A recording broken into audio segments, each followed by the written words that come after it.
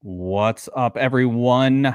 Kevin Allen here, aka the Geek from DFS Army, and I've got the man himself, the author of Winning the $1 Million Game, Adam Burns, with me to talk over the NFL Week 3 slate from a Shark Lab perspective. What's going on, Burns?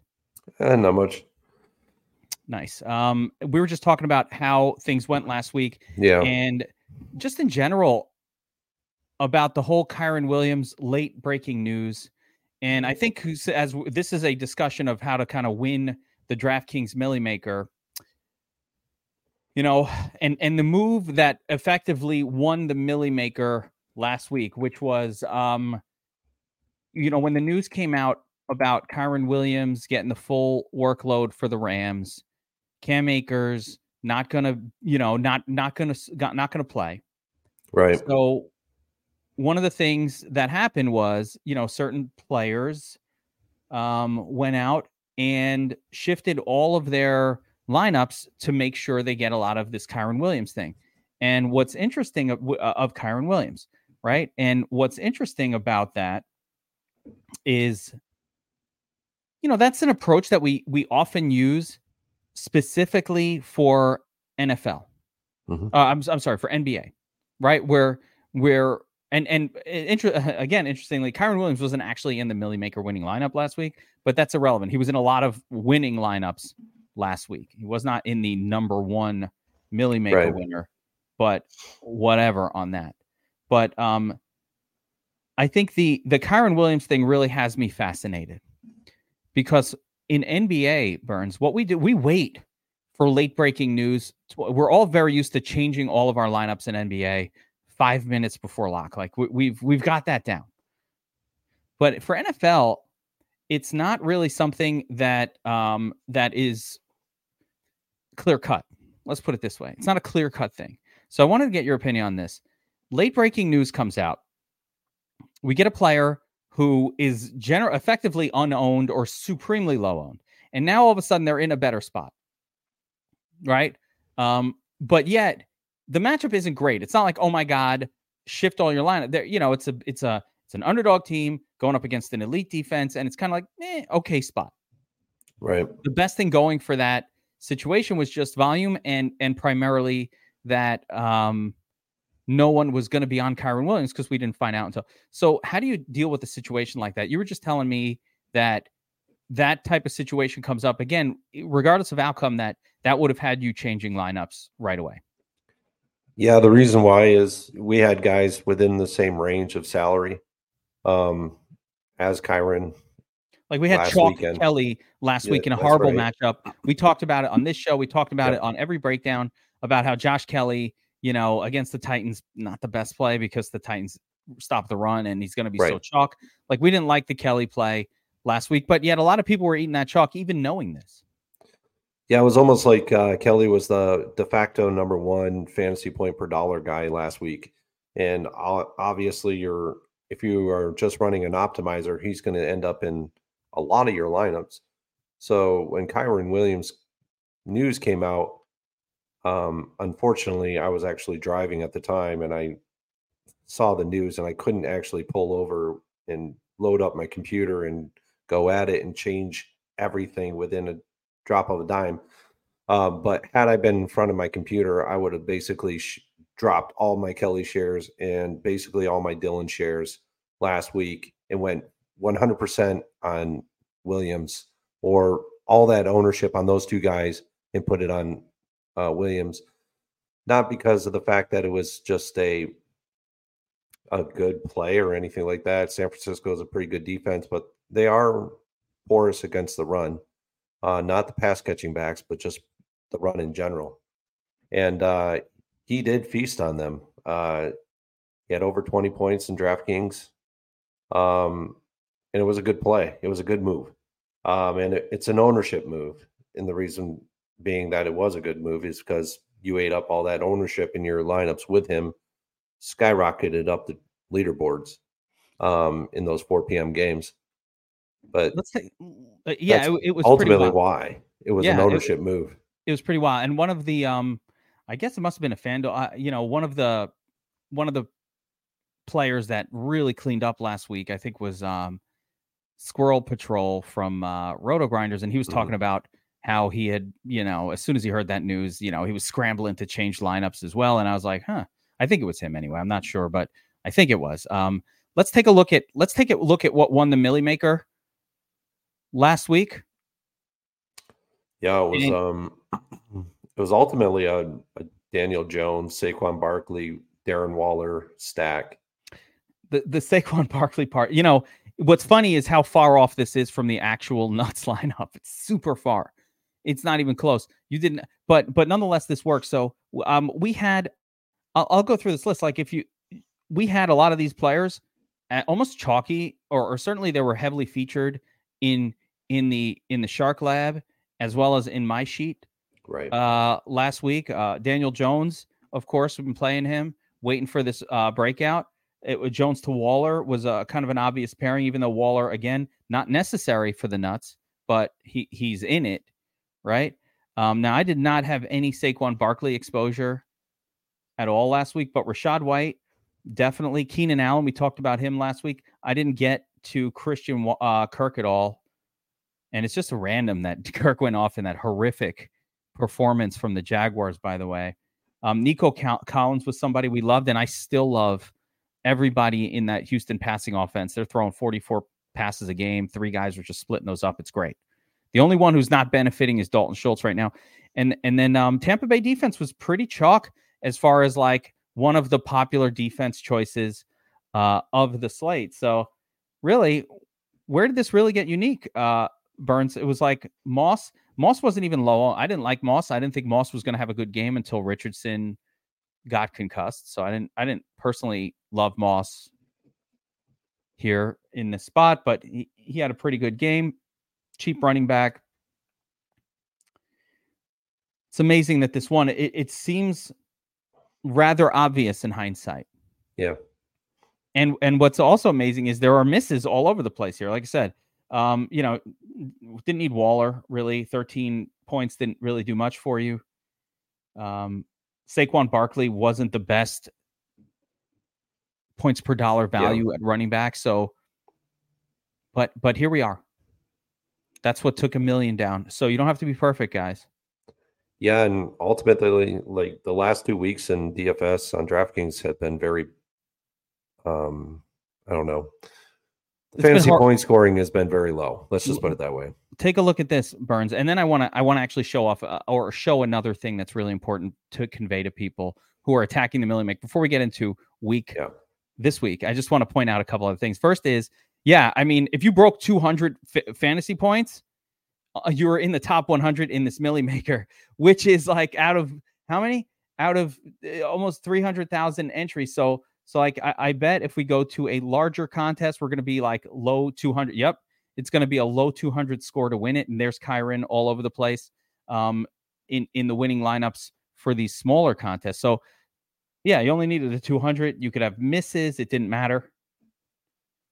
You probably just needed Daniel Jones in there. That's right. At the helm. So you could add Daniel Jones and Waller and would have been fine. Yeah. And this is across multiple contests. Like I bet in the flea, it'll be like 205. It's 218, but like the flea only got 30 lineups or 25 lineups above 200, which is crazy, crazy as well. So yeah, get Kyron in your lineup last week. One more thing I wanted to point out is I always like to show this because I like to do the count, Burns, of how many people like. Should you? Osmo made money. Should you expect to make money when you're doing 150? Right. So check this out. This is everybody who ran 150. Am I in the middle? No, this is the flea. Wait, let's go to the Millie Maker. The Millie Maker is the best one to show this on because we're talking about how to win a Millie Maker. I want people to manage their expectations when they enter this giant tournaments. Right. So I'm going to sort by lineups that have 150 entries here, right? And take a look at this. I want to show you all the red. We're going to count them out.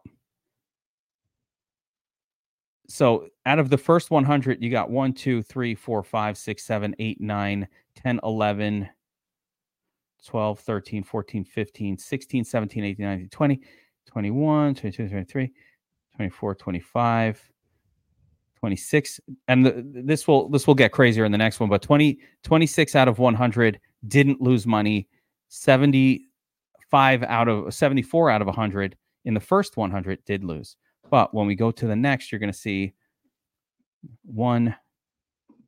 And while you're going through that, I don't think you have to. A lot of people believe that you have to mass multi-enter this contest. In all reality, you really don't. You just have to be on the right combination of players, right combination of games almost. So ultimately, if you can only afford, say $200 into this contest, which is 10 lineups, go for it, I would say. Otherwise, don't enter it at all. But if you can only afford a certain amount of lineups, like last week, I was pushing other contests, so I really didn't get into the Millie Maker all that much. So I had 6 lineups in it, but I had 2 of them that were placed somewhere really high. So it's like, out of 6 lineups, it gets crazy, but it is wild. So I went through the 350 lineups that people that 350 people that max entered the Millie Maker last week. And 30 out of the 350 didn't lose money, which leaves you with 320 out of 350 that lost money. So once again, just to be clear, over 90% of the time when you max enter, you're going to lose money. And in these contests, so you have to understand what you're doing here. This is a long game where if you put in lineups that have a chance of winning, eventually you will take a top 5 here, hopefully. And it's a psychological nightmare, though. This thing messes with your head because 90+% of the time you max enter this and you lose, and you start to think, oh my God, I suck at this. Right? Maybe I'm just not good at this. Well, you know who else sucks? Literally everybody playing it. You just go through the names. Like, these are the who's who of DFS players. We're not talking about, average Joe. There's LOL Advantage, coming off the big win, by the way. The 100K is now maxing out. What's up? What's up, Ray? I didn't even know he was doing that. What was his exposures? He did all right. He only lost 680, so he's playing well. Looks like he went almost 100%. Fuck yeah. Almost 100% Josh Allen. There you go. Look at Ray. And ultimately, he went 100% Josh Kelly, though. This is a blind. I mean, 100% Josh Kelly, so he's just eating value here. Yeah. What's wild sometimes that's pretty good. If you're going to go 100% on a guy, I would not eat the value. I would not eat the value on 100% of the guy, especially if they're going to be the highest owned player. Because exactly. When they falter, and like he faltered big time. Everything's going to falter for you. If he just swaps to Kyron, or he swaps to Brian Robinson or Zach Moss. Yeah, there was a lot of other ways to go there, but Brian Robinson was the beast mode last week. Encouraging, and barely anybody had him. Encouraging to see LO Advantage. I didn't know I was gonna run. There's Al Smizzle in there. So Smiz, he mass multi enters it every week. Yeah, here's Statsational, our own, and he went against his own philosophy here. He's trying new stuff, though. He must be, because what the fuck, bro? He is. 50% Josh Kelly? Come on. A lot of Jamar Chase. But we know how he runs. We know how he runs his optimizer. So he probably did get that much Josh Kelly because of the rules I was getting that incorporates. Too.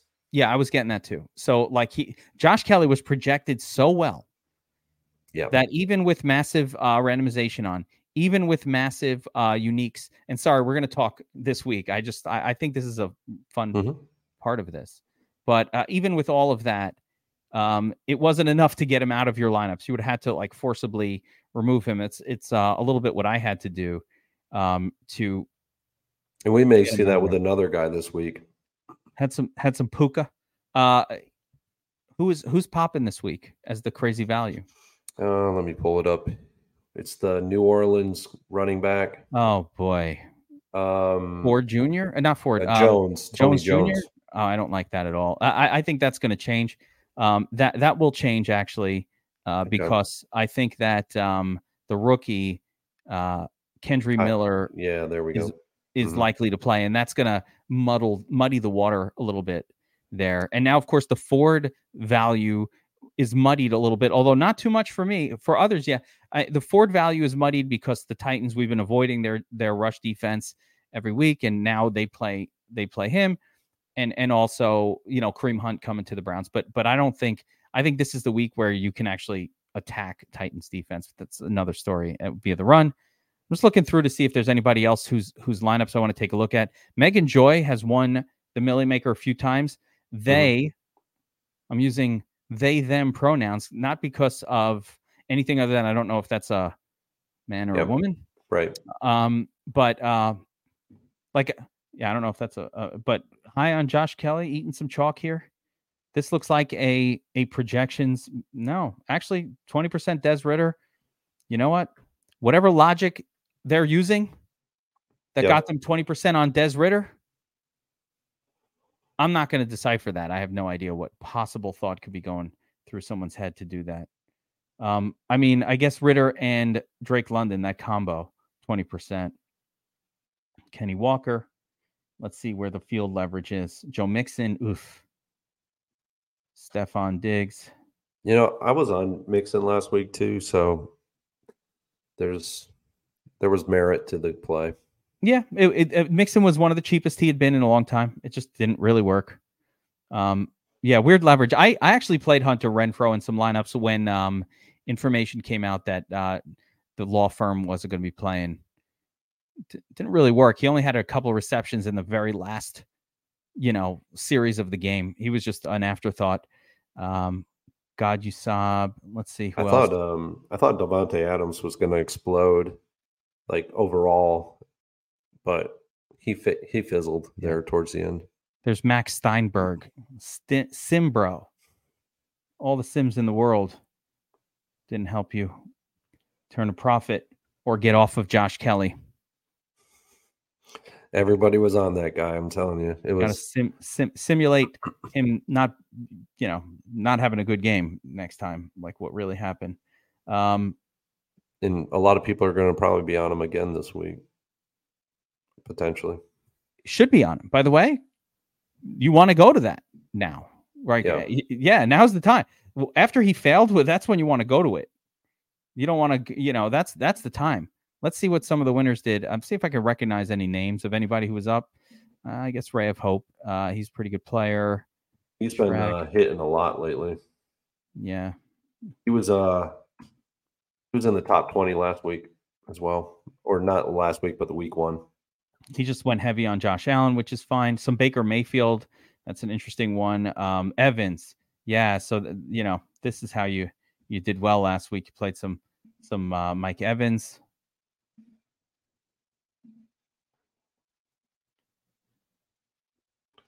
Yeah, but Ray of Hope, he's been doing it a long time. Yeah, he's been around forever. The two guys there have been doing it forever. Is that a team? Yeah. Yeah, that's a team, right? Yeah. Yep. Let's see.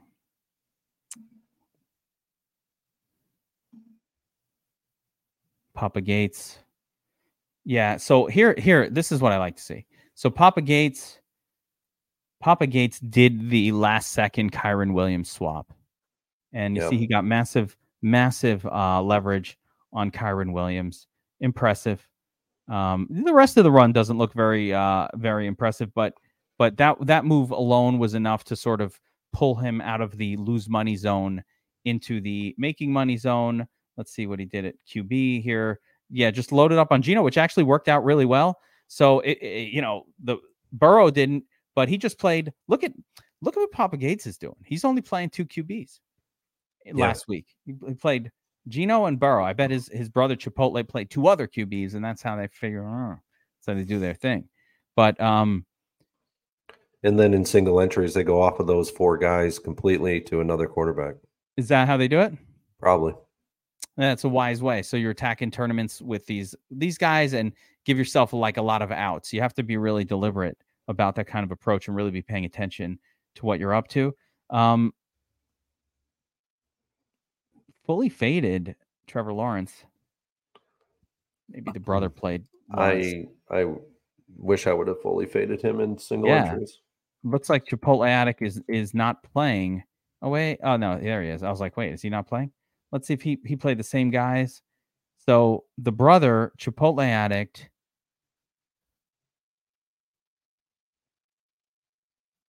loaded up on Burrow as well. Mm-hmm. That didn't work out too well for you. So that was he got hurt too. Yeah, Burrow does not look certain to play this week after what happened last week. But that's not on the main slate, though. Yeah, that's Stunna. Let's see what he's up to. 14. Yeah, he played let's see the whole thing. I just like to look where people choose to leverage. Now, no heavy leverage. That's Stunna playing a statsational style here. Anyway, all right. That's enough of that. Wait, actually, one more. Whistles go woo. I always like to see what Whistles does. Yeah, he's good. And again, here, take a look. But Whistles did not do any sort of heavy leverage. It looks like he did the optimizer bro approach of low, just spreading out exposures across all the QBs on the slate. Interesting, that he got pretty heavy on Daniel Jones and Anthony Richardson. That could have gone really well had Richardson, played out the game. Let's see here. Running back. Did he get to Kyron? No. My thoughts are with that is that once we're going to have 3 weeks in, so week 4, you're probably going to start to see Whistles go woo in tournaments, start to move his player pool, tighten it a little bit in certain positions where he's going to go heavy on certain guys. I noticed that last year with him. I saw him do it. I don't know why. Here's one interesting one, though. He did fully fade Josh Kelly. That's so interesting. He did remove the chalkiest running back. Did he lose? Was he profitable or no? No, he was down a little bit. Yeah. He was down. But that's not the only and the ultimate reason for judging. But it's interesting to be that high on Danny Jones and still be down. That means the rest of his run must have been pretty bad. Puka, he's a little over the field. I don't understand how Puka was as low owned as he was. Chig, he went very heavy on Chig Okonkwo. That didn't really work, but none of the tight ends really worked out last week anyway. It wasn't like tight end was going to make or break you. Arizona defense was fine. Well, no, actually they were terrible.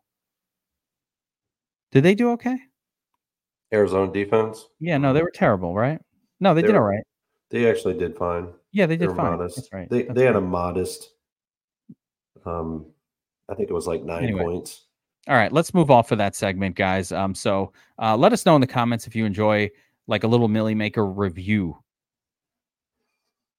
Yeah, before we kind of get into the plays for this week, but I find that stuff interesting, so I don't care. I like it, but let us know if you guys like it.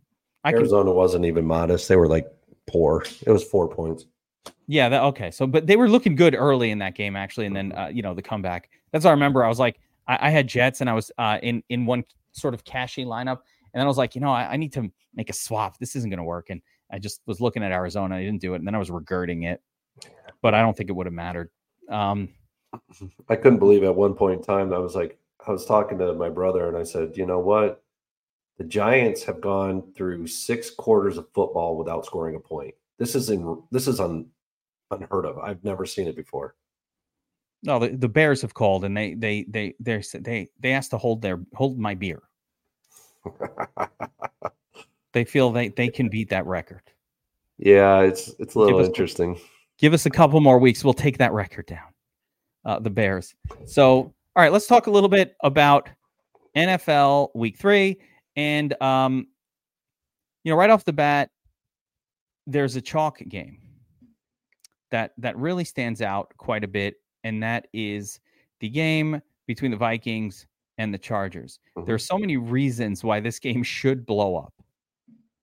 But at the same time, it feels like whenever you target the 54-point total game, it's a dud, right? But there's a lot of reasons why this game should blow up. So news nuggets about that game. Cam Akers traded to the Vikings, I guess. That's interesting. Eckler continues to not practice as of today, Thursday. We saw last week with Herbert that no Eckler in the game is actually quite a positive for the rest of the Chargers offense. Eckler sucks in a lot of fantasy points. It was the highest Herbert DraftKings or any fantasy point production that he's had in almost a year and a half, 2 years. What's crazy about that, Burns, is I've been screaming about this. I feel like I've been screaming about this for 2 years. And people always look at me like I have multiple heads on my shoulders. I'm like, Herbert does not appear in tournament winning lineups. And it's been that way for years. It certainly was like that the entirety of 2022. And people will point to a 27 or a 25 or a 28 that he put up. And I said, that's great that he did that a couple times, but that didn't actually win the tournament that week. You need 30 plus fantasy points at the salary that he's put in at to have a shot. He's at 7,500, but at times he'll go up to 7,900. Mm-hmm. And when you're in the 7K range, that 714, 35, you need 5X on DraftKings from your quarterback, which means he needs a 35 to get you there or in the 30s. And he's just, there's no history of Herbert doing that, but Eckler was playing. So now there's no Eckler. I think he has a legitimate chance to put up the 30 plus in a game like this. But how are you treating this game in general for Millie Maker purposes? It should be pretty chalky on both sides. These stacks are going to be highly owned. It is. It's going to be one of the most chalky. These guys will be all chalk, all the way across all positions. Madison, he'll be chalk. You'll see Jefferson. He'll probably be the highest point per dollar guy. At wide receiver, he'll be extremely chalk. I could see him being 27+% owned. I feel like Jefferson's probably good chalk, but chalk nonetheless. And anytime you have a 27% owned $9,400 player that needs to put up 40, 45. 45 to plus. hurt you if you didn't play him. 35, or plus when you do play him to not hurt you. In other words, as long as he puts up 35, you're like, all right. Yeah. If he got to 45, it's like, oh, thank you for helping me win a tournament. But yeah, I'd be very surprised if I saw Keenan Allen's ownership below 25%. I'd be very surprised. Let's take a look at the optimizer here and the projections. And right now we have him projected for 24% ownership. So right there. Yeah. Right there. By the way, I think it's, another thing I wanted to point out was how important it is to differentiate in a smaller contest, like the 555, the spy, the these contests that are a little more high dollar, 500 entrant, 300 entrant.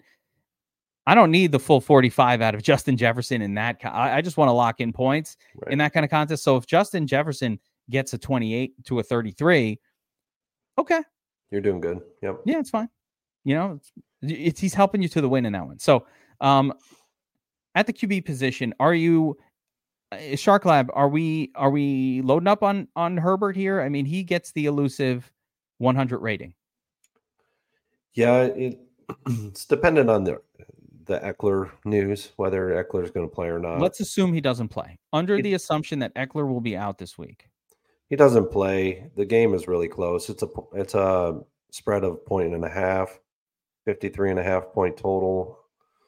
So you're looking at 27.5 to a 26 implied team totals.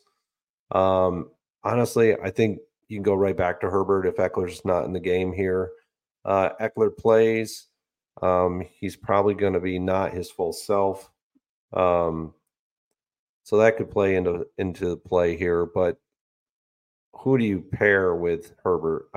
honestly, I don't know if I go right back to Keenan Allen in this one. I think go to Mike Williams here. Yeah. Switch it up. Williams got a ton of targets last week. People lost in last week's shuffle was, when Mike Williams gets targets, really good things usually happen. Right. Now, the monster things didn't happen last week, but Mike Williams with 13 targets. So if you run that through any sort of process that you want to look to, this dude, if he's getting 13 targets, should be putting up 30 plus. If he gets 13 targets today, on Sunday, I would bet, and all right, and you want to give me odds, Burns? Yep. Here are the odds. $100 bet. If he gets 10 plus targets, I say he scores over 30. The flip side would be under 20. Which is more likely, over 30 or under 20? And I don't even need the full 13. Give me 10 targets. You might even be looking at even odds on that one for sure. Or something in that range. So this is what I'm saying. It might even, and if you give me 13 targets, I'm putting the minus odds on the upside, especially given the big gap. Like, I think it's more likely that he puts up more than 30 than that he puts up less than 20. Exactly. So this was a fluke last week. And if you're going to feed Mike Williams 13 targets in a game, yes, please. Right. That's your guy. And he's cheap. And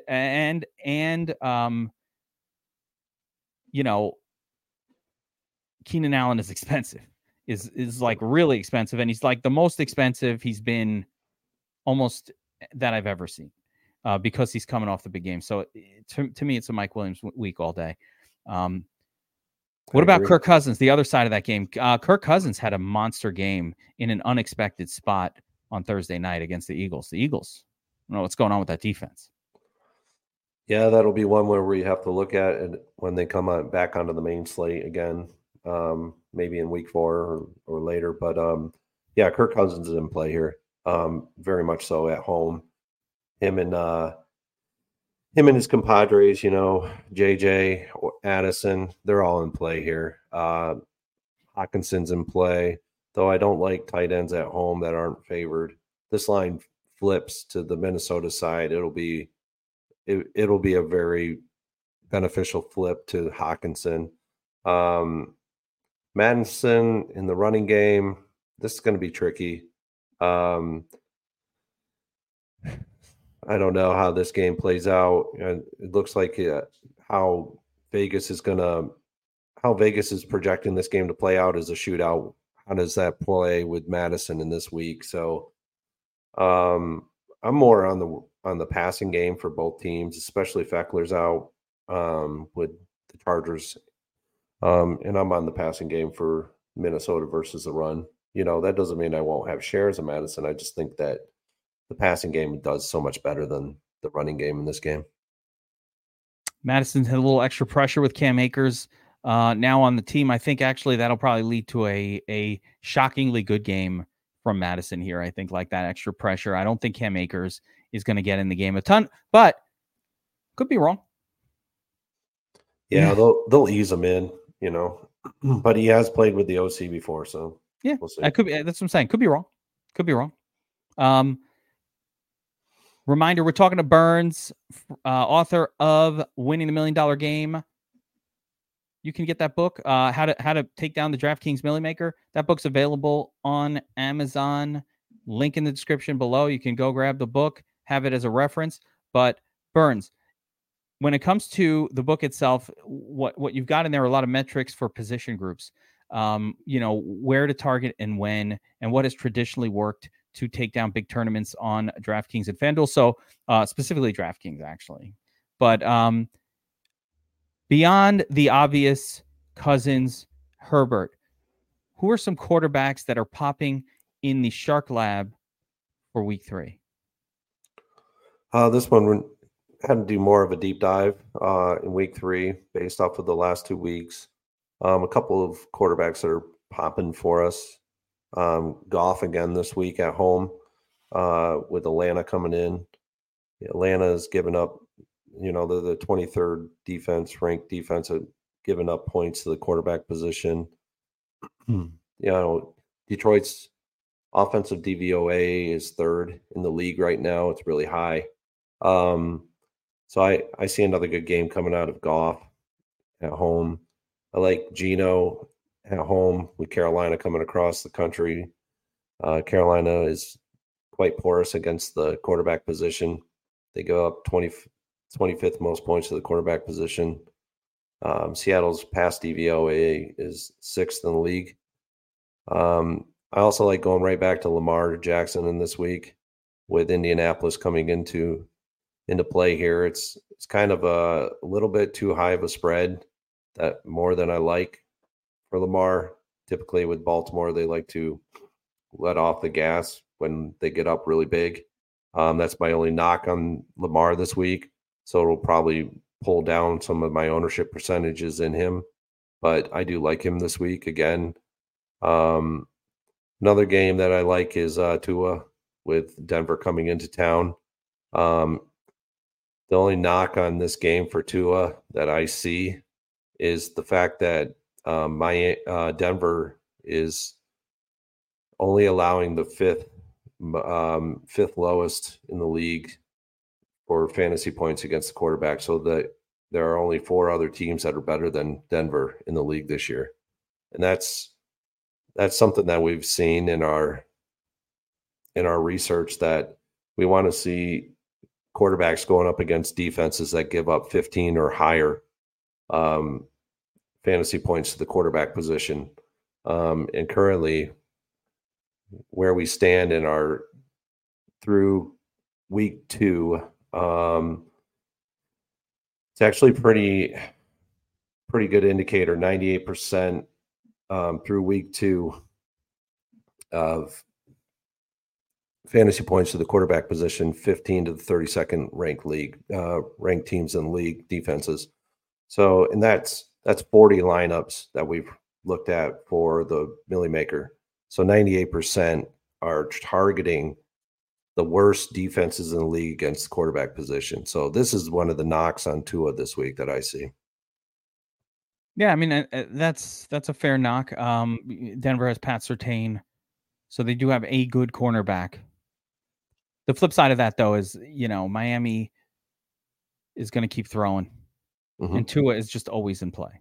That's just my Tua belief. Like, they're going to throw so much. As long as Denver doesn't do what the Patriots did last week, which was drop, a safety back into coverage every single play, they effectively forced the Dolphins to run the football and beat them via the run. That's what the Patriots do. I don't think the Broncos are going to use that same style and approach. It's not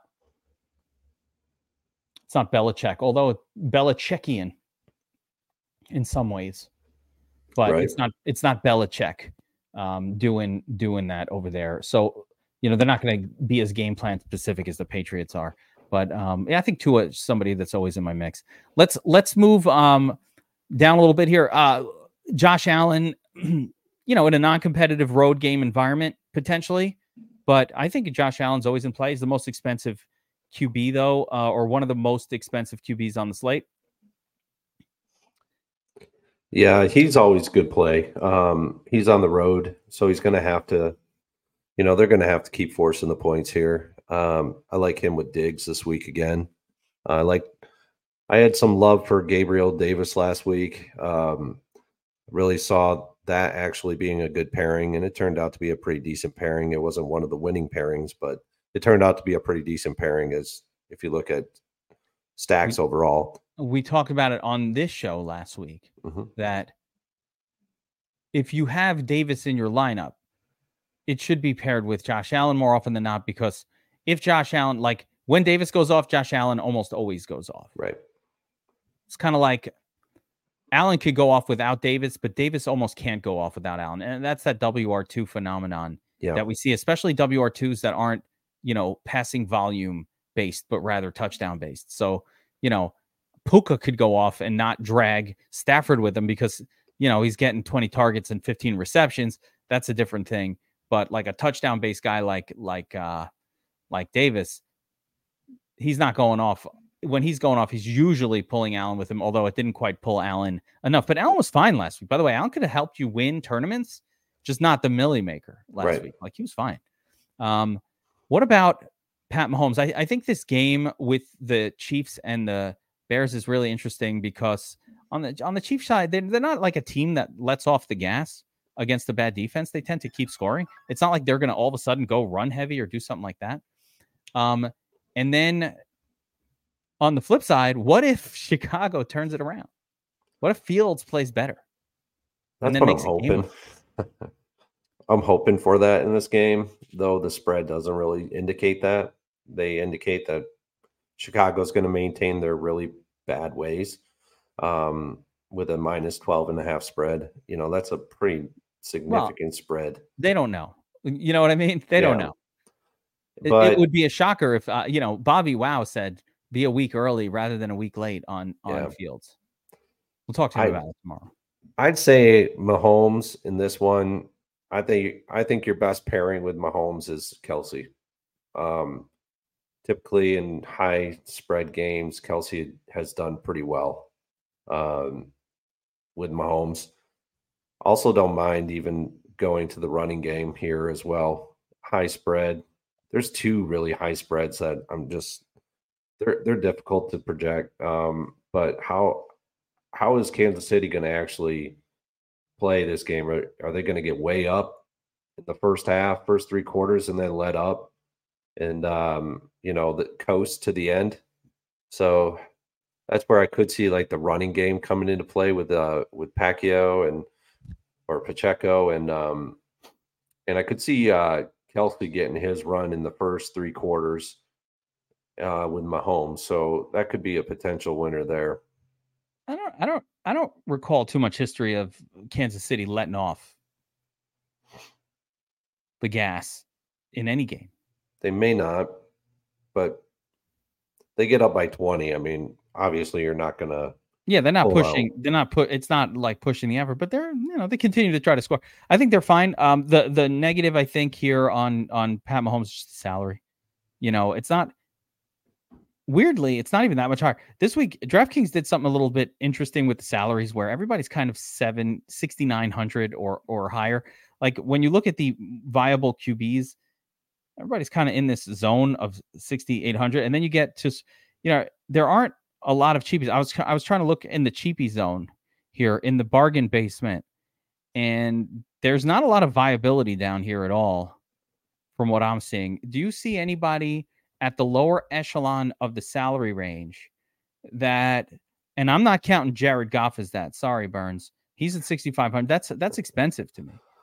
Give me a sub 6K guy that, has a shot. You mentioned Geno, so I'll give you that one. And that's good. And he is very inexpensive. Can you trust Deshaun Watson in an elite matchup in the sense that when you're going up against the Titans, you want to throw against them? Can you trust Deshaun Watson? But he looked like shit. But I don't know what that means. Can you trust Deshaun Watson here? I mean, if you want to, that game, it has a very low spread, so I don't particularly like it in general. A low total, you mean? Yeah. I don't really like it in general, but like a player that's sub 6K that could actually have another good game this week, coming off a really good game last week. Could be Russell Wilson on the road at Miami. He's a road underdog, and we have seen road underdogs this year have done very well. So Tua did it very well in week one. And then so I could see him doing well this week. He just has that something revived in him right now, but I could also see this being a running game for them as well. So it'll be interesting to see how they play this. I like Jerry Jeudy stacked with him. So that was not one of the stacks that I was on at all. So I like that. I don't love it, but I like it. I was definitely not on that. You mentioned Jordan Love here at the Saints at home. Derek Carr is always like kind of a no. Mac Jones, the guy who popped for me a little bit was CJ Stroud. And I don't think I'm going to pull the trigger on a lot of lineups, but CJ Stroud, he has not been throwing interceptions, and he's throwing the ball 44 times per game. So he's really easily stacked. He's inexpensive, and the people you stack him with are low cost as well. So I had a little bit of like a crazy, silly for the millie thought on CJ Stroud as an, you know, in running through the potential pay down options. That's really the only one that popped out for me as viable. Yeah, my only knock with him is that he's coming in as an underdog on the road, and he's got a total that's underneath the totals that we look at. Yeah, it's a 17-point total. That's why I like Wilson, Russell Wilson in this one. He's coming in with a 21-point total. So Stroud, yeah, he's had a lot of pass attempts. You know, I love Stroud. He's a former Buckeye, so I love him in general, but I don't think this is his game. I don't think this is going to be the game for him. Yeah, it's not something I'm excited about. Like I said, it would be hard to pull the trigger, but none of these cheapies look all that great. To your point, look at all these low totals: Cardinals, Panthers, Bears, Washington. These are all sub 20-point totals. That's just bad in the NFL. And Houston's in that group. So the Titans are in that group, and the Colts. The Colts now, if I had to pick one, and he's not a sub of one of these crappier teams, if Anthony Richardson plays, I think Anthony Richardson, even just after 2 weeks, is for me elevated to the point of almost must play. If he's playing, you almost have to play him every week. Yeah, he's like Fields was last year. Yeah, remember the perfect example. Fields got to the point where the nothing mattered. The game total, favorite, underdog, it didn't mean anything. If Fields was in the game last year, you had to play him, and I think that's where we're at. I think that's where we're at this point with Richardson. Any other QBs you want to talk about in terms of the week 3 slate here that we didn't get to? No, I think we're making good. The Shark Lab article. No, I think we're good. Richardson may be a little hobbled in this game, so that's the only reason why I wouldn't go to him. Not hobbled. He's going to be good. Concussed or not concussed. That is not hobbled. Always distinguish this. It's really critical, Burns. You know, this is year 10 of me saying this. The difference between a hammy and a concussion is when the hammy is over, it's not really over. But when the concussion is over, they're as good as new. So either he's concussed or he's not. I don't know if he's going to play though. I legitimately don't think he's going to play. I think the NFL has come down on teams for bringing concussed players back too quickly, and they're just not going to do it as much or at all anymore. We'll see. I never know. I'm not on Minshew in this game. I just don't see it. Yeah, hard to be on Minshew. You know, Minshew is good to be on in the right spot. Mm-hmm. But I'm not sure at Baltimore on the road is like where I want to have my Minshew mania excitement. Although, you never know. Yeah. I'll probably end up passing. Yeah, none of these quarterbacks really pop. It is an interesting week of quarterback. Do you get a little safe and just kind of? That's kind of why I like some different uniqueness with like a Lamar and some other quarterbacks, especially like Geno at home. I like Geno at home this week. Just uniqueness that's off of what others are probably going to be on. The Geno spot could do it. What about T-Law? I guess you go right back to T-Law, but you know, it's not like they gave you a bargain price on him either. No, they didn't. Coming off that dud. They didn't give us a bargain price. He actually increased $100 versus last week. But I have not been targeting quarterbacks against Houston. They're actually pretty decent defense against quarterbacks.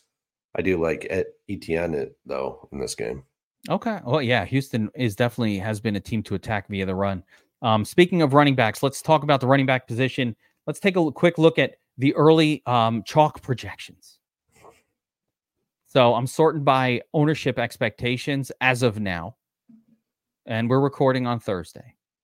These numbers do tend to change and fluctuate quite a bit over the course of the weekend. More news will come out. A player we weren't expected to be hurt will be out, and weird things like that happen. As we get close to game time. But as of right now, I mean, there's some weird chalk here. This one's unexpected. A couple unexpected ones. Like I was not expecting to see Miles Sanders up at the top of the list at all, but yet here we are. I actually think Miles Sanders. So I don't think this chalk reflects the news that Bryce Young was going to be out, but I think that Andy Dalton in the game is very good for Miles Sanders this week. Mm-hmm. And actually, he is somebody that I am starting to really like. I can't even fathom that he's chalky because it's next level thinking that gets you onto Miles Sanders. It's not like linear, but yet there it is. So I don't know if that's going to hold, but I do like Miles Sanders now with Dalton. Jerome Ford, yes, I like that spot as well. Another week where the running back going up against the Titans is the chalkiest running back. Is this dangerous? Oh, this could be very dangerous. This could be very upsetting we're at 20% right now. So you project that forward to Sunday, we're going to be around 30 to 32%, probably by time kickoff kicks. It could be another 32% of those lineups being busted. So I'm not going to be like all in on this guy like a lot of people may be, like we saw last week. There are definitely other areas that you can go to. 4,800, I get it. It's something like, yeah, it's a great price. I get it, but there are other running backs in better spots that are not that much higher than him. Yeah. That being said, like I said, I'm a little surprised at the ownership going that high on Ford. I will say though this, unlike the previous two games where you had sort of situations, I think the difference for me between this game and the other two chalk running back versus the Titans situations to start the season is the Browns produce well to the running back position. They got a great offensive line for the running game, and they do not abandon the run. That is not the style of play that the Browns have. They are going to focus the run no matter what the hell's going on and who it is. So I actually think it's a better spot, much better than the Josh Kelly spot from last week or any of the backup running back spots. I do think Ford is a good play this week. Chalk aside, like I think it's a good play. Tony Pollard up here. Mm-hmm. Pollard's a good play this week. Going into Arizona. Arizona just gave up a very big performance to Saquon Barkley. 2 touchdown performance to Barkley. Pollard's going to tear these guys up. Pollard could see breaking touchdowns. News. Not that we're not live, so actually I'm not even going to. But the breaking news is Brandon Ayuk is looks like he is officially out for tonight. This is not live, so can't really help anybody who's setting up for the showdown, but we will let the DFS Army peoples know about that here shortly. But yeah, Tony Pollard, I think he's an every week 20+ point type of player this season. I love him. I love him this week. I love him all weeks. 8K is a lot, and in order to play him, you have to afford things elsewhere. But high floor. This Pollard had over 30 touches against the Jets. Yeah, and the fact that Dallas is willing to let him do that, the fact that Dallas did not really get a proper backup for him on the team, they only have a 190-pound rookie sort of getting spelling him, which means they don't have like a bruiser they're necessarily bringing in at the goal line. It's just so good for his outlook this year. I think Tony Pollard is worth whatever they're charging, period. Yeah, absolutely. Kenny Walker had the touchdowns last week, Burns. Still good. Yeah, Kenny Walker's in a great spot here against Carolina defense that gives up a lot of points to the running back position. I saw the Pollard play, and he was actually in the Shark Chronicles last week. The play was just the right play. Dallas being home, they needed to lean on the run in that game. Looking at the Jets defense, they really did shut down Josh Allen and the passing game the week before. But James Cook did see quite a bit of run in that game. And I thought it could translate to Pollard, who's a better running back than Cook. And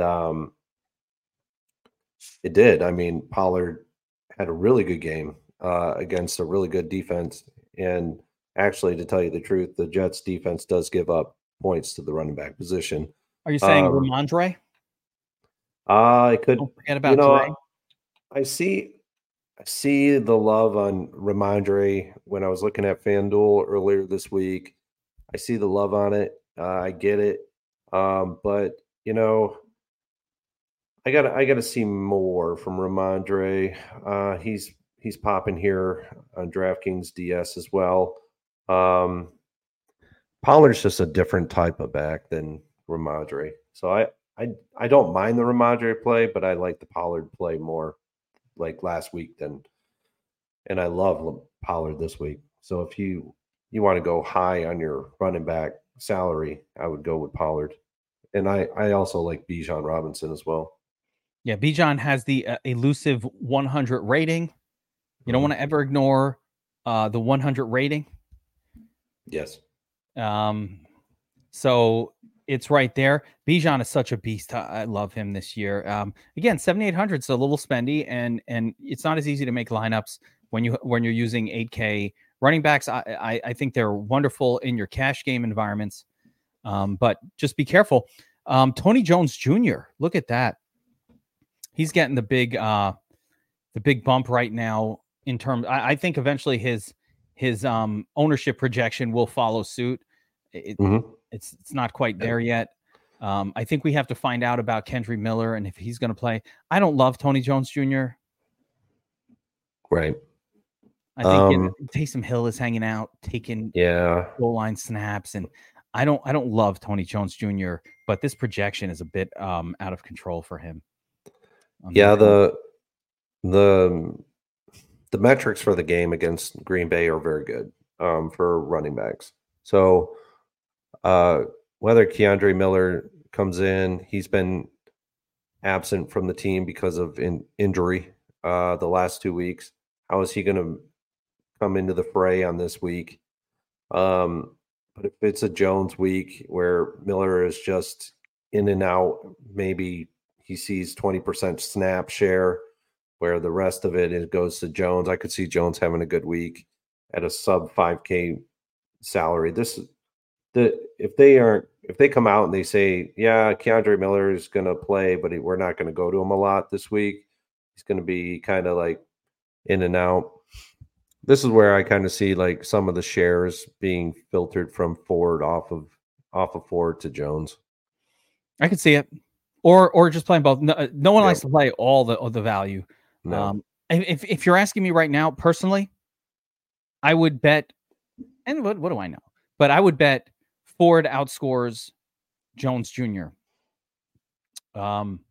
If I had to, even though Jones Jr. is projecting better at this moment. A couple other running backs I want to ask you about here before we move on, as time is short. But you mentioned Madison before. Can we go back to Madison here? Now they got Cam Akers. No one's going to be on Madison, I think. But he is part of this spectacular game environment. It hasn't gone well for him, but he's inexpensive.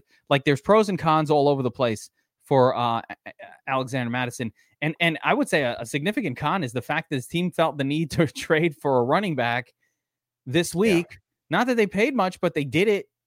So obviously they're like, hey, what's going on with this guy? Why is he playing so bad? Is this where Madison, angry Alexander Madison comes out and, I'm trying to make a Hamilton reference here, and I'm trying to keep talking until something pops in my eye. I got nothing.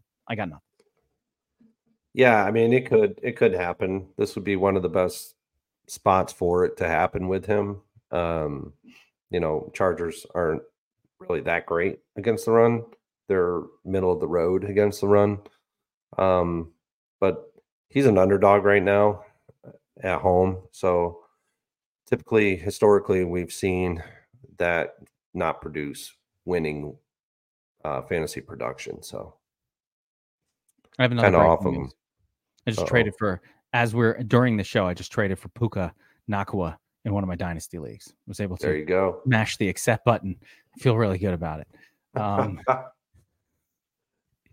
In real time. Got to do it. It happened. All right. Bijan, Zach Moss. Can you play? The Ravens have not been good against the run this year. Zach Moss got all the run last week. Yeah. He's projecting pretty well. Can we play Zach? The Ravens, 5,500? Potentially. I wouldn't hold it against you if you did. Yeah, I you know what? I wasn't thinking about him. I don't love him when Richardson plays. But, when Richardson came, he got targets last week, 4 targets, plenty of carries, the touchdown. 5,500 salary level this week. Didn't get priced up too much. More importantly, like no one else really is coming in. He's getting all the carries that he can handle. Deion Jackson at this point. I don't even know how to spell his name. There's a lot of good plays this week at the running back position. I could see multiple ones going off. Yeah, so. Jackson completely shut out, got a 0. So let's go back to running back. Any other names that we didn't mention that I'm going to talk about? I guess I don't know what the status is with David Montgomery, but Montgomery at one point was looking like he might be out, which could be Jahmyr Gibbs' season for us. Yeah, that's where I would go. If you wanted to go in that Atlanta-Detroit game, I like Bijan Robinson a lot on the road as an underdog going into this game. Another one that I really like is Jahmyr Gibbs. Montgomery's out. Jahmyr Gibbs in the 6.6K range. I think let me emphasize this. If David Montgomery's out, I think it's Jahmyr Gibbs' lock button season almost. Yeah, and the reason why I think that goes into line here is Atlanta is very bad against pass catching running backs. They're the second worst in the league. So Jahmyr Gibbs he's going to get all of his production via the pass. Yeah, he's going to do it between the numbers as well, but I see a lot of production coming from Jahmyr Gibbs via the pass, short passing opportunities from Goff. Atlanta's got a pretty decent defensive line, so that's going to force Goff to get rid of the ball a little bit quicker than he would normally like to. So, yeah, I mean, I can definitely see it happening in this game. So, I love it. That mostly covers, I think, the running back position for this week. One other name though that is not popping in the projection model, but because again, Eckler is not definitively out. But what about Josh Kelly? Kelly kind of burned everybody. Yeah. In week 2, right? Now he's very inexpensive, and in the chalk game of the week, right? Everybody's loading up on Herbert. Everybody loading up on all these pass catchers and whatnot. Is Josh Kelly the ultimate leverage against Herbert passing chalk? Yeah, absolutely. He is your ultimate pivot here off of that passing game. The only thing I'm waiting on is whether or not Eckler is out. Eckler's out. Absolutely. This is with that assumption, of course. If Eckler's playing, we're not touching this guy. But if Eckler's out, again, Kelly comes off the bad game against Titans defense. Titans defense kind of good, definitely pretty good against the run. No one's running on them, right? So we were expecting the bad game from him, but now this is not that. Now, actually, weirdly, the Vikings have been pretty good against the run also, but I almost think that's like a fluke. This team, the Vikings, they shut down Rashad White, I think it was in week 1. And like they've been shutting down running backs that aren't bad, but I just think it was a fluke. They don't have any history of being a good rush defense in Minnesota, unless I'm missing something. You're not missing anything. I think it's just, they had a couple of good games to start against the run. They were getting torched via the pass. So it was like the defense was just giving up. DeAndre Swift did torch them this past week. So yeah. And that's right. And he's a pass catching back. So pass catching backs are going to torch this team. It's kind of another. Yeah, it's not exactly what Josh Kelly is, but he can catch. Yeah, but he can catch passes. And he could definitely do it that way. Another running back I see that could actually do well this week is Mostert with Miami against Denver. Denver coming in. Miami's actually number 1 in rush DVOA. They're producing a lot of points via the run. And, Denver's not, they're 24th against running backs giving up fantasy points. So it's definitely a good spot for Mostert this week. A lot of live running backs in week 3. Let's jump over to tight end. I always like to hear what the Shark Lab has to say about both tight end and the defense positions as we're deep in here. So let's talk a little bit of the tight end position. Who is popping based on the numbers, the metrics, favored, home, and remind me again, what is the formula for tight end? The Shark Lab formula for tight end.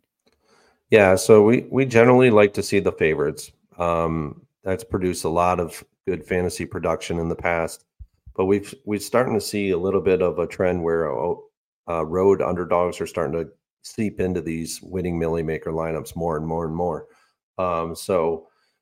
But with that and away underdogs, you really want to target games that are under 24 on the implied team totals. Favorites, home favorites, we want to target them. We want to target home favorites that have a 45 point or greater over under with a 24 point or greater implied team total. So looking at the slate, a couple of underdogs that actually come into play here. Kyle Pitts with Atlanta going into Detroit. Hayden Hurst going into Seattle. Both of these defenses, Detroit and Seattle's defenses, aren't very good against the tight end position. They actually bleed points to the tight end position. Seattle's 32nd against the tight end position, and Detroit is 28th. Last week, saw pretty good production out of Ferguson with Dallas, simply because the fact that the Jets weren't that great against the tight end position. And, Ferguson got in for a score at 3.3K. He actually made value last week. Kelsey's definitely in play this week. Home favorite. Another home favorite that I like this week is Ingram. Evan Ingram in that Houston-Jacksonville game. I never like Evan Ingram. I feel like he's overpriced for the role. He is, but it's actually a really good spot for him. Another good spot on the opposite side of the Atlanta, in the Atlanta game, is Sam Laporta. He's got a really good matchup here. Atlanta is giving up 27th most points. Look at the rating. 92. Rating. That's a big rating. And then this one might be a little bit under the radar. It may surprise some people, but if I need to save a lot of salary and I need to go under 3K on DraftKings to find a tight end, Smurth for Miami. He's in a really good spot. Wait, what did you call him? Is it Smythe or Smurth? Smythe. Durham Smythe. Yes. Smythe. I like the Durham Smythe play. He's 2.9K. It allows you to go all the way up on maybe Justin Jefferson, whereas you may not have been able to prior. Denver is not that great against the tight end position. They're 20th against the tight end position. What I like about the Smythe play is because Denver has Pat Surtain on the outside covering Tyreek Hill probably. Yep.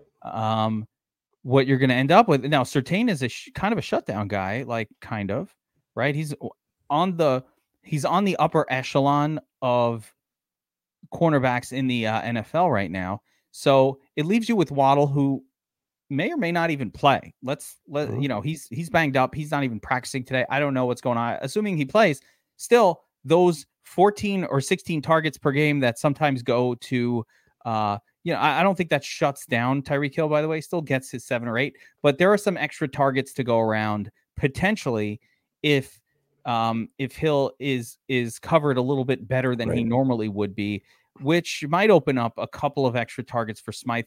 And all we need from a 2.9K player is 4 targets, and you're pretty much happy you played him.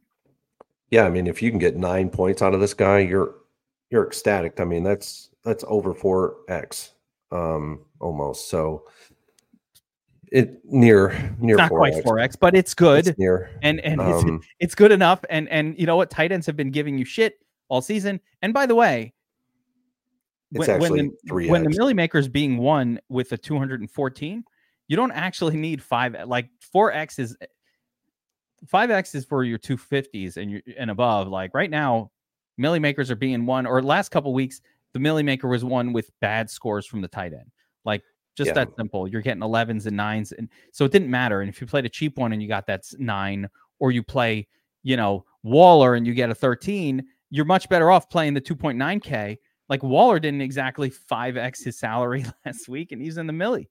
He got a 13 on a 5,500 salary. That's not even good. That's 2.5x. So it's not like the tight ends have been producing all that well to start the season. No, but if he gets a 9 or a 10, that's a little bit over 3x. Yeah, not 4x, 3x. The rating, really important, guys. So if you have access to the Domination Station Optimizer, if you sign up at DFSRM, you have this. You can sort by rating, right? And this will pretty much list out the best plays. And everybody that you just mentioned here is pretty much in this list. So like what you're looking at is really agreeing with the rating, which I like to see quite a bit. And of course, for anybody who's watching this who's not a DFS subscriber, make sure you get signed up. Go do it. Do it right now. Get in there. We are having lots of fun this season, kicking ass, taking names. Yeah, let's talk about defense. I always like talking defense with you, Burns. Yeah, I love defense. This is one of the most I don't know. It's a very difficult position to actually project. It's one of the most difficult positions to project because things can just go one way or the other very quickly. Here's some of the chalk this week, Burns. Yep. The Jets are going to, right now, projecting is the highest one, which I get. Jets at home, I think it's a good call against the Patriots. Patriots are not like an offense. The Jets are a good enough defense that when they go up against an average to below average offense like the Patriots, good things can happen. Yep.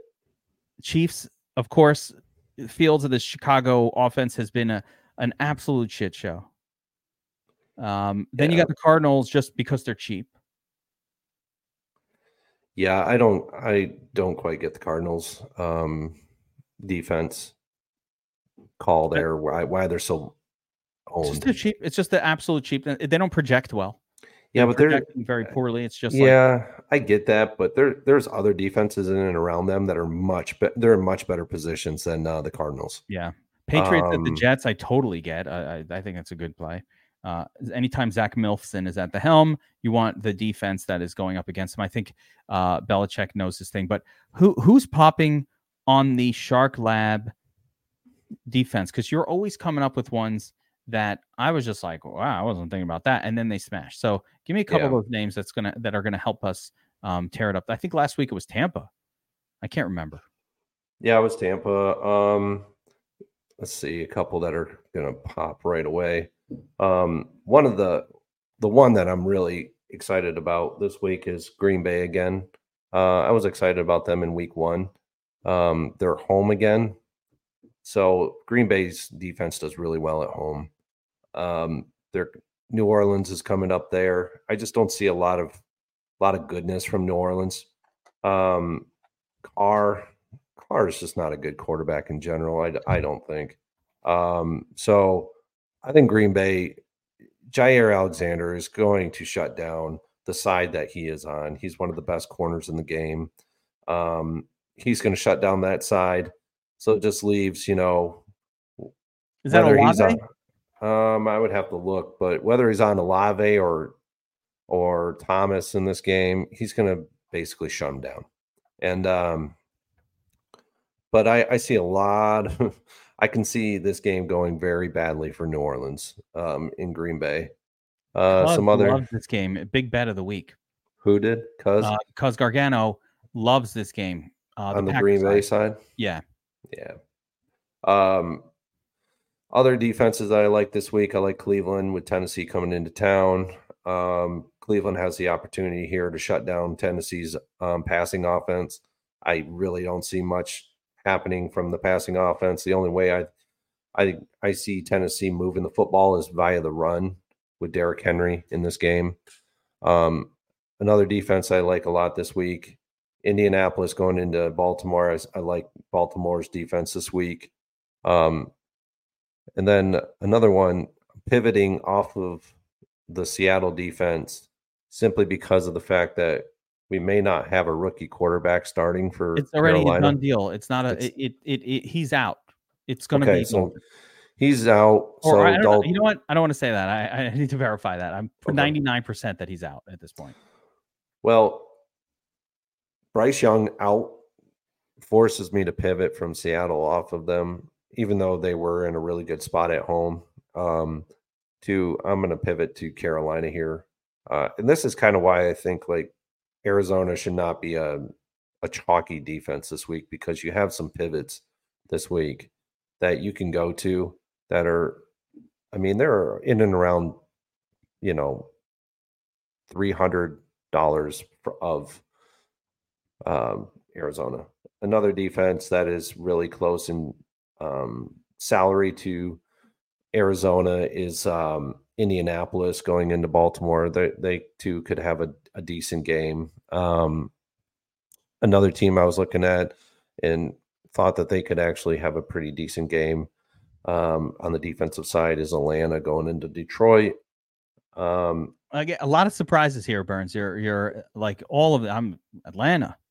Yeah, these are the types of defenses that I see could actually produce some significant fantasy production at very low ownership. Now, lo and behold, defenses are very hard to project, especially this early in the season. As we get some more data, it becomes much more of a more easily to project things. But even still, you can't really project interceptions and touchdowns via an interception score or fumble score. Those are very difficult. When you look at the R squared for defense projections, they are by far the least predictive of any position group, and it blows away most. Like the difference in the R squared, like RB's like 0.59, and then wide receivers like 0.45, and they're all in this zone. QB's like 0.55. Like they're pretty close, and they're all in a similar zone. And then defense, it's like 0.25. You were only crazy. About 20 to 25% accurate on defense projections. So, I always say to people, if you like one, just go for it. You never know when a fumble is recovered for a touchdown. You never know when a ball bounces off of somebody or a punt is muffed. Like there are just things that cause defensive scoring that you just are wildly unpredictable. That being said, one that you didn't mention that I was trying to highlight on the screen so you would see it and say it. Bills. The Bills are on the road, but they're up against effectively a rookie. And I was really kind of like saving them for not saying them because I think they are the one defense this week. I really didn't want to say them because I kind of want to win the Millie Maker this week. Don't hold back, Burns. You got to give it away. I know. But the Bills, oh my gosh, I don't know why they're not a defense that is 30% owned right now. They're going into an atmosphere where they could actually destroy the Washington Commanders. On the defensive side of the ball, Sam Howell, no. Listen, more importantly, low. Look at what Arizona did to them when they came into town. Yeah, and low owned and inexpensive, 2,900. So I'm looking for them is very inexpensive. I saw that when I first saw that on Monday. I go click because you never see them at 2,900 unless they're playing Kansas City or another ridiculously high over/under game. Right? You never see them that low. Never. And they're up against a neophyte quarterback, which you want to be targeting those guys no matter who the defense is. I don't get the salary on this one. I just don't get it. They should be a 4K defense this week. I think this is a misprice. now watch their ownership go skyrocketing. You can do another one if you want. There we go. Let's do it again. So last week we had a contest where we said, drop your favorite QB to pass catcher stack in the comment section. And if you can hit the Millie Maker winner, we're going to get you a free copy of Burns's book, Winning the $1 Million Game. Well, no one actually said Jones Waller, which was in the nuts lineup, but we went to the judges in the contest, and because the Jones to Hodgins combination, even though it wasn't used in the Millie Maker, was good enough to win the Millie Maker. Like, that was a nuts combination this week. If you had it, just no one did. So we are awarding the free copy of Winning the $1 Million Game to Mr. 19 or Mrs. I don't know. Not making assumptions. Mr. or Mrs. 1986 Cochran. So if you're out there and you're watching, I will drop a response as well here in the comments. Hit us up and let us know your email address. Hit us up on the DFS Army Twitter, or right here in the comments, or in the new comments for this week. Let us know your, just hit us up direct, DM us something, get in touch at FFootballGeek. Hit me up on my Twitter if you need to, and we will get you a free copy of Winning the $1 Million Game, which brings us around to this week. I know it's late in the breakdown, but drop your favorite secondary stack. Can be an RB, tight end. You going secondary stack this one, yeah. Burns? Yeah, so let's go secondary stack. Could be an RB, tight end. Could be RB, wide receiver. Could be two wide receivers in the same game, opposite sides of the game. It could be a defense with a running back, your old school secondary stack, something like that. That would be really cool. I'd like to see those. All right. So a correlation play does not have to be QB combined with a pass catcher. Burns is opening it up. They need to be a correlated pairing. Defense, running back is a correlated pairing. Wide receiver, opposing wide receiver. Running back, opposing wide receiver. Correlated pairing. That winds up in the nuts. Millie Maker nuts this week. Drop it in the comments. We are going to go through it again. Burns, of course, going to make it more complicated for me to go through it, because now I have to know more than just who the winning quarterback is. So thanks for adding to my workload, Burns. It's totally needed. That extra work is always fun. But drop those in the comment section below, and we will go through it and pick another winner if any of you nail it. By the way, I put all the combinations because I always think somebody's going to nail it. So then I add those. And we're not going to send out the PDF. I'll be sending out the actual book. So leave it to Burns. I was just going to email a PDF of the book. And you may even find a surprise in there where I sign it for you. There it is. So a signed potential copy of Winning the $1 Million Game from Burns. Drop your comment drop your comment. Give us a secondary pairing that will wind up in the nuts lineup. That's going to do it for this one this week. We went longer than I like to, but I enjoyed the section at the front where we reviewed last week's Millie Maker. So if you enjoyed that, let us know in the comments as well. We'll keep doing it. And we will see you guys at the top of the leaderboards. Take care.